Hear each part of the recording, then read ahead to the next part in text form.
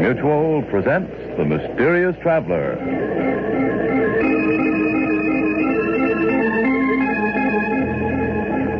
This is The Mysterious Traveler, inviting you to join me on another journey into the realm of the strange and the terrifying. I hope you will enjoy the trip, that it will thrill you a little and chill you a little. So settle back, get a good grip on your nerves, and be comfortable, if you can, as you hear the story I call Murder in Jazz Time.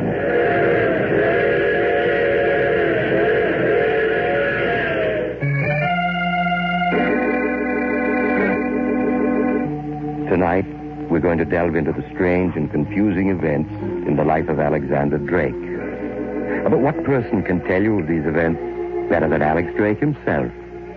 As our story begins, Drake is seated at a small table, staring at several blank sheets of writing paper. Slowly, he picks up a pen, hesitates, and starts to write. I scarcely know at what point to begin telling of the things that have happened to me these past months. I suppose I should begin with Vicky. Vicky, who I have loved ever since we were children. If my love was never returned by her, I was content to wait, ever hopeful that someday she would reciprocate my feelings. We saw a great deal of each other after she graduated college, and I watched with interest as she embarked upon a singing career. Success came to Vicky quickly and smoothly, as all things did. She sang with several name bands and then became a star attraction at the swankier nightclubs. Several years passed, and then one night, as I had always dreamed of it happening, Vicky agreed to marry me. That was the happiest moment of my life.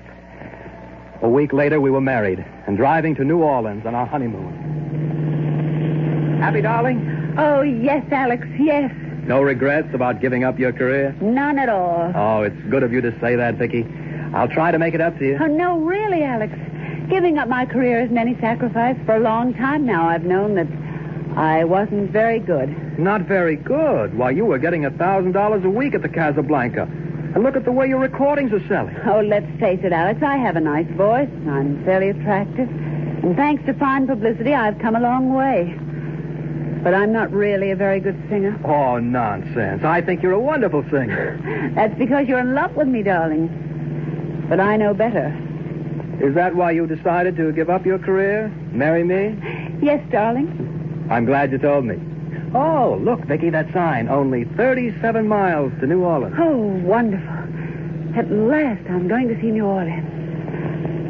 You don't know how long I've waited for this.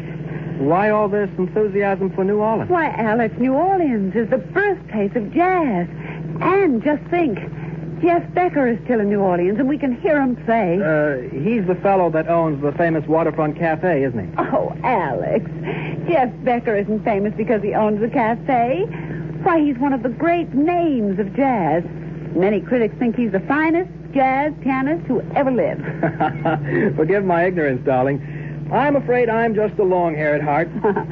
Tell me, if this fellow Jeff Becker is as great as you say, how come I haven't heard more about him? Because he's always refused to leave New Orleans. He's had some fabulous offers to play in New York, but he's turned them all down. That's why he isn't widely known. But real lovers of jazz come from all over the country to hear Jeff Becker play at his cafe. Well, then I guess there isn't any question as to where we're going tonight. Jeff Becker's it is.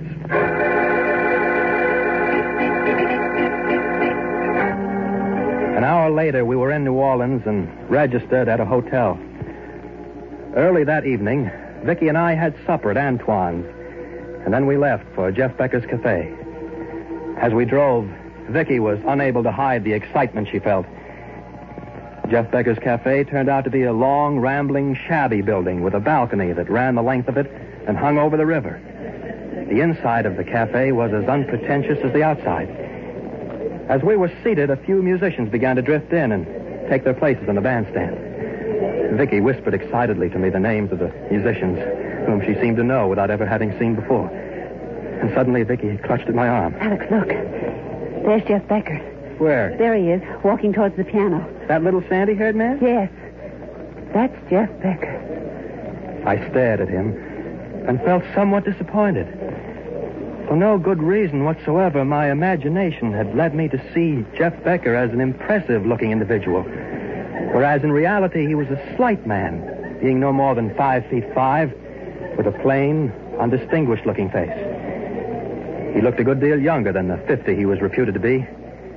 There were two very attractive-looking women with him, both of whom followed his every move as he sat down at his piano. The talk and the laughter in the cafe died out, and Jeff Becker and his men began to play.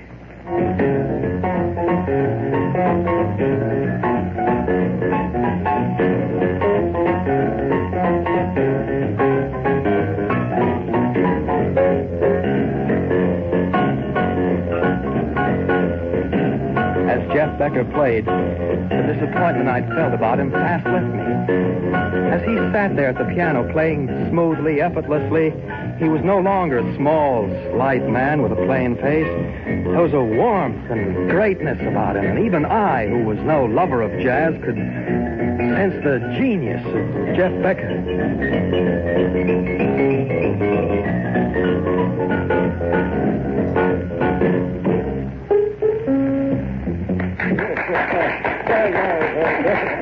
Oh, Alex, isn't he wonderful? Yes, Vicky, he is. He really is. Alex, look.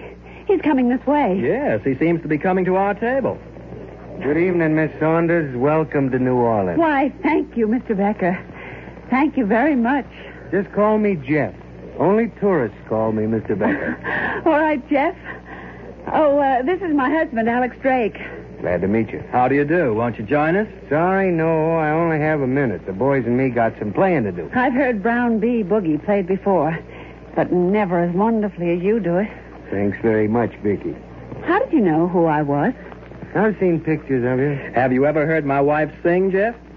Yes, I have. Well, I got to be getting back to work. It's been nice meeting you folks. See you around. Yes, of course. Huh. An abrupt sort of fellow, isn't he? He was being tactful, darling, not abrupt. He was afraid you might ask him what he thought of my singing. Well, what's wrong with my asking him that? Oh, nothing.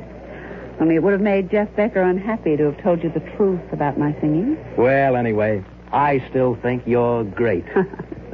Thank you, darling. Oh, look. They're going to play now.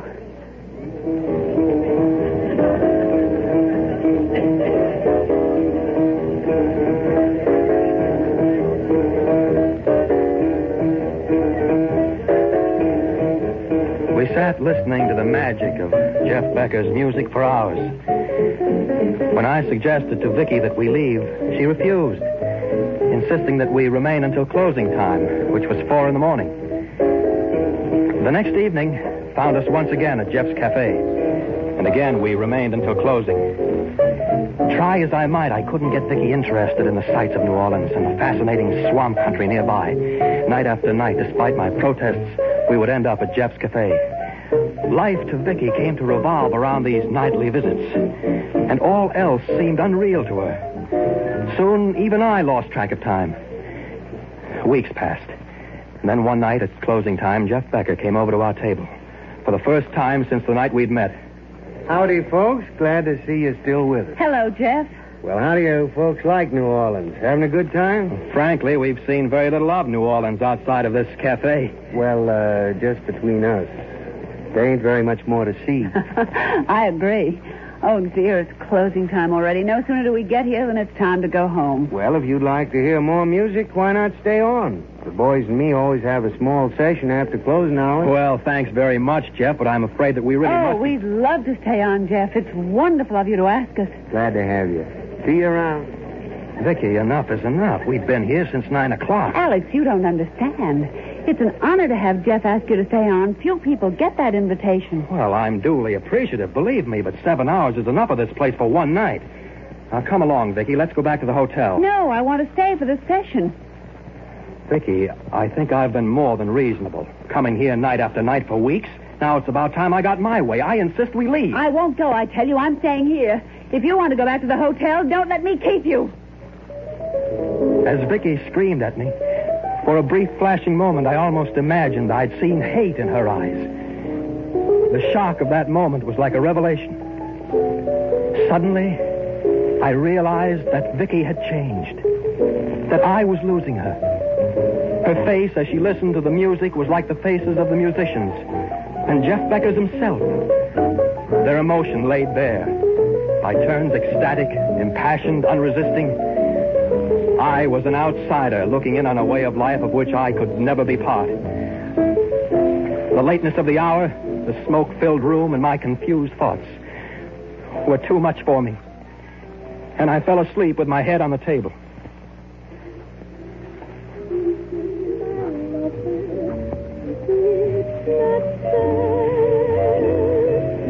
I have no idea how long I slept. But when I awoke, it was daylight.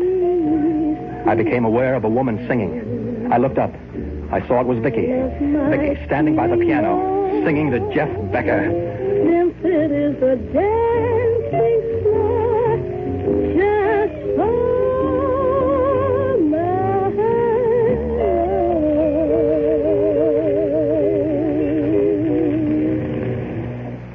Well, Jeff, I don't know, Vicky.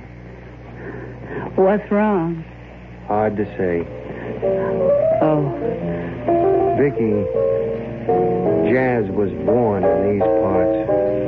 And it came from the people. The people who worked on the levees, the riverside wheelers, and in the fields. It was part of the bone and flesh of old-timers like Willie Johnson and Joe Fletcher. They played jazz the way it was in their hearts. A singer like Chippy Hill just stepped up, clapped her hands, and gave out with the blues. That's what made it great. They played and sang as they felt. I see. Second-rate musicians picked up something that was fine and clean and took it to the big cities in the north. But they weren't playing for the sake of music. They were playing for greenbacks. And is that what's wrong with my singing? Afraid so. I reckon you had too many teachers, Vicky, and they all taught you to sing by the book. It may be popular, but it ain't good. Do you think it's too late to go back? Hard to say, Vicky. Do you want to start all over? Oh, yes, Jeff, yes. Would you let me stay on here and sing with your band? Well, if you feel... No, Vicky. Alex! You're not singing with the band. We're leaving New Orleans at once. Alex, be reasonable. You know... No use, Vicky. We're leaving New Orleans today, and that's final.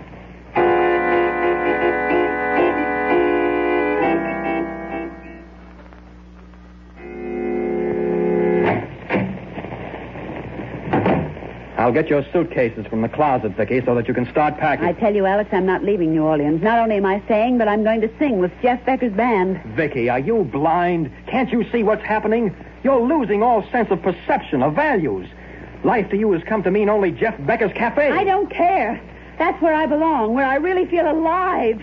If you loved jazz, felt about it the way I do, you'd understand. I do understand, but there are other things besides Jeff Becker and his music. Not for me, there aren't. It was at that moment I knew that I had lost Vicky. As she turned away from me, an overwhelming hatred for Jeff Becker surged up within me. Had he been in the room at that moment, I would have killed him without any hesitation. I left the hotel, walked the streets of New Orleans. I knew that Vicky would never be mine as long as Jeff Becker were alive. And I also knew that I couldn't go on without Vicky. There was only one answer. I returned to the hotel, told Vicky I would remain in New Orleans with her. Night after night, we continued going to that waterfront cafe. And each night after the place had closed, Vicky would sing with the band.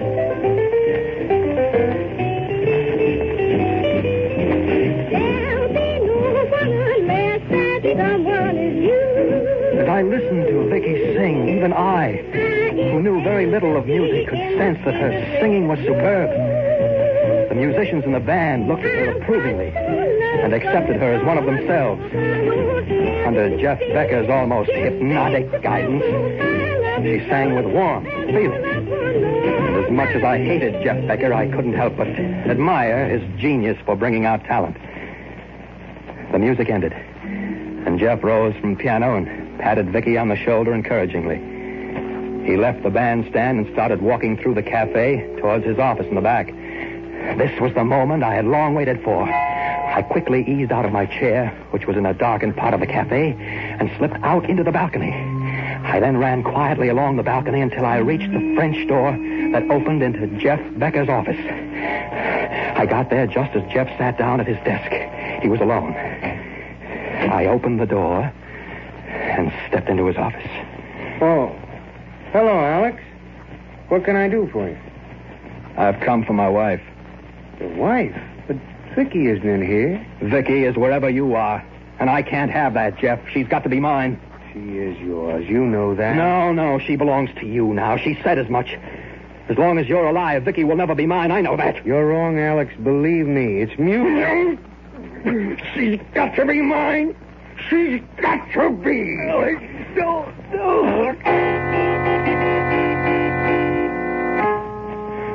I felt Jeff's body go limp in my hands.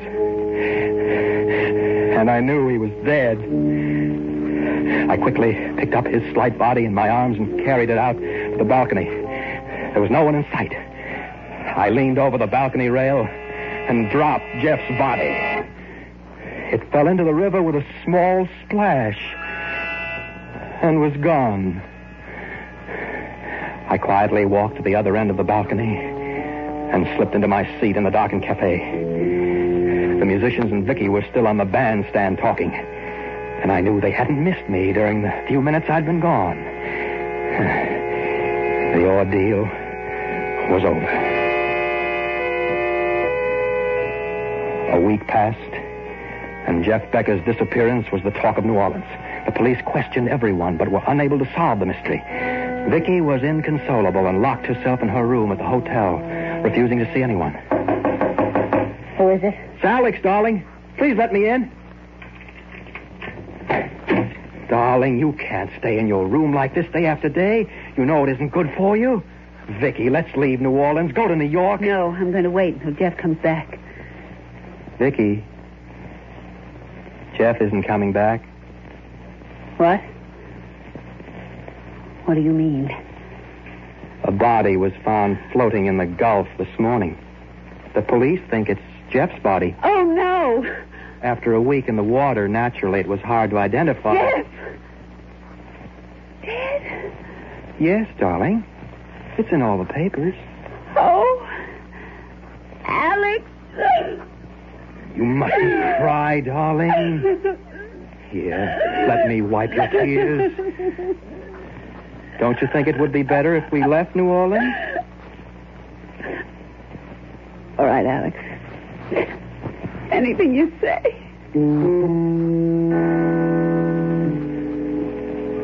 A few days later, we were back in New York. There was snow on the ground, and the air was invigorating. What had happened in New Orleans seemed like a dream, a bad dream. At first, Vicky was melancholy, but as days passed, she grew better, and I felt confident that in time she'd be her old self. We saw all the shows in town and dined at the finest restaurants. And then one night, I took her to Carnegie Hall to hear the Philharmonic Orchestra. Here, darling, here's the program. Thank you. Oh, I see they're going to play the Rachmaninoff First Piano Concerto with Andre Duval as soloist. You've always liked that concerto, haven't you? Yes, Alex. Look, Duval's just come up on stage. Young, isn't he? Yes, he is. Happy? Alex, they're going to play now.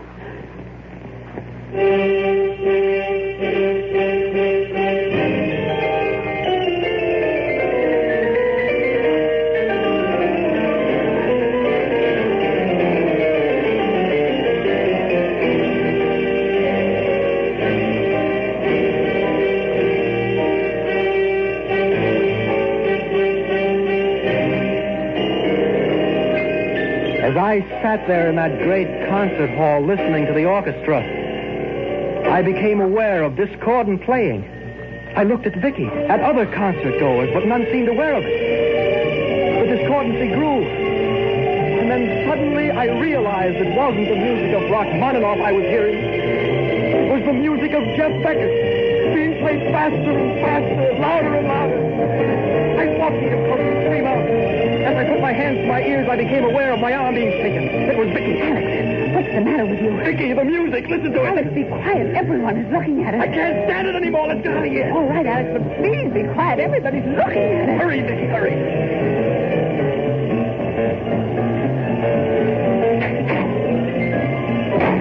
Oh, it's gone. Thank goodness I can't hear it anymore. What's gone? The music. Alex, you aren't making any sense. We came to the concert to hear music. You look so pale. No, I'm all right now. Are you sure? Yes. Let's go home now, Vicky, huh? All the way home, I kept thinking of the amazing hallucination I'd had. Obviously, it was the result of the mental strain I had undergone in New Orleans. But with sufficient rest and relaxation, I would soon forget the horrible events that had occurred there. Arriving home, I went to bed, but found it difficult to fall asleep. Hours later, I drifted off into an uneasy sleep, and then I started dreaming. I dreamt that I was in Jeff Becker's cafe, and the only people there were Jeff and myself. He was seated at the piano playing, smiling at me. I walked over to the bandstand, and he spoke to me. Hello, Alex. How do you like this number?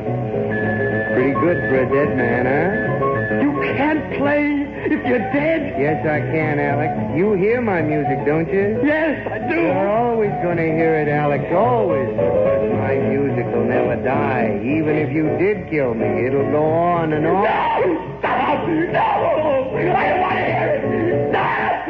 Stop! Alex, wake up! Wake up! Alex, what is it? What is it? You were having a nightmare. You screamed and woke me up. Yes. I remember now. What were you dreaming about? New Orleans. New Orleans? Yes. Go back to sleep now, Vicky. I'm all right. I'm all right, I said to her. But I wasn't. That was the beginning of a series of nightmares and hallucinations in which I heard Jeff Becker playing that accursed music of his. When an attack came, I would flee from room to room, pressing my fingers against my ears, but there was no escape. I could hear the rhythmic pounding of Jeff Becker's music in my head, growing louder and louder, relentlessly hammering away. I knew that it would only be a question of time before he drove me mad. I fought for my sanity, but Good morning, Mr. Drake. How are you feeling today? Oh, I see you've done quite a bit of writing. Good. I'm glad you followed my suggestion. It's all written down, Doctor. Everything that happened to me. Fine, Mr. Drake. I'm sure it'll be of great help to both of us. Do you feel in the mood for a visitor? A visitor? Yes, your wife. Yes, I'd like to see Vicky. She's just outside. I'll have her come in. Will you come in now, Mr. Drake? Hello, Alex. How are you, darling? Vicky. Oh, it's good to see you again and have you near me. Oh, Alex. Dr. Mitchell says that you're much better. Yes. I'm much better. Doctor, will you tell him? Yes, Mr. Drake. Tell me what? Oh, won't you sit down, Mr. Drake? Yeah, that's it. Now, what I'm going to tell you will come as a shock, but I'm hopeful it'll rid you of the hallucinations you suffer from. Yes, Doctor? Mr. Drake, you did not murder Jeff Becker. But I did. I choked him until he was dead, and then I threw him into the river. No, Mr. Drake.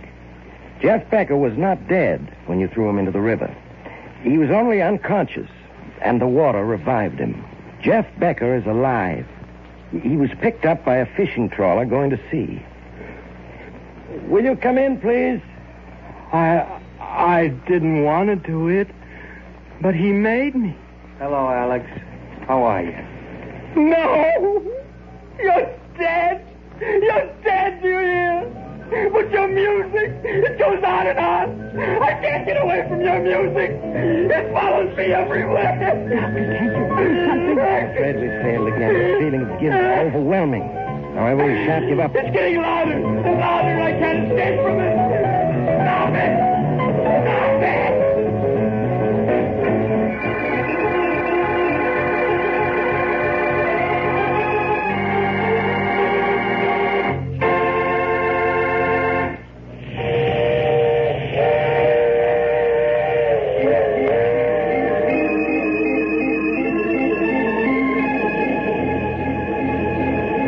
mysterious traveler again. Too bad about poor Alex, wasn't it? It just goes to prove you may be able to escape the law, but there's always your conscience to reckon with. But what happened to Alex? Oh, he finally responded to medical treatment, and today he and Vicky are a very happy couple. However, there are still two things Alex can't stand: jazz and the sight of rivers. Now, I recall another young man once who decided that two murders are better than one, and so... Oh, you have to get off here. I'm sorry. But I'm sure we'll meet again. I take this same train every week at the same time.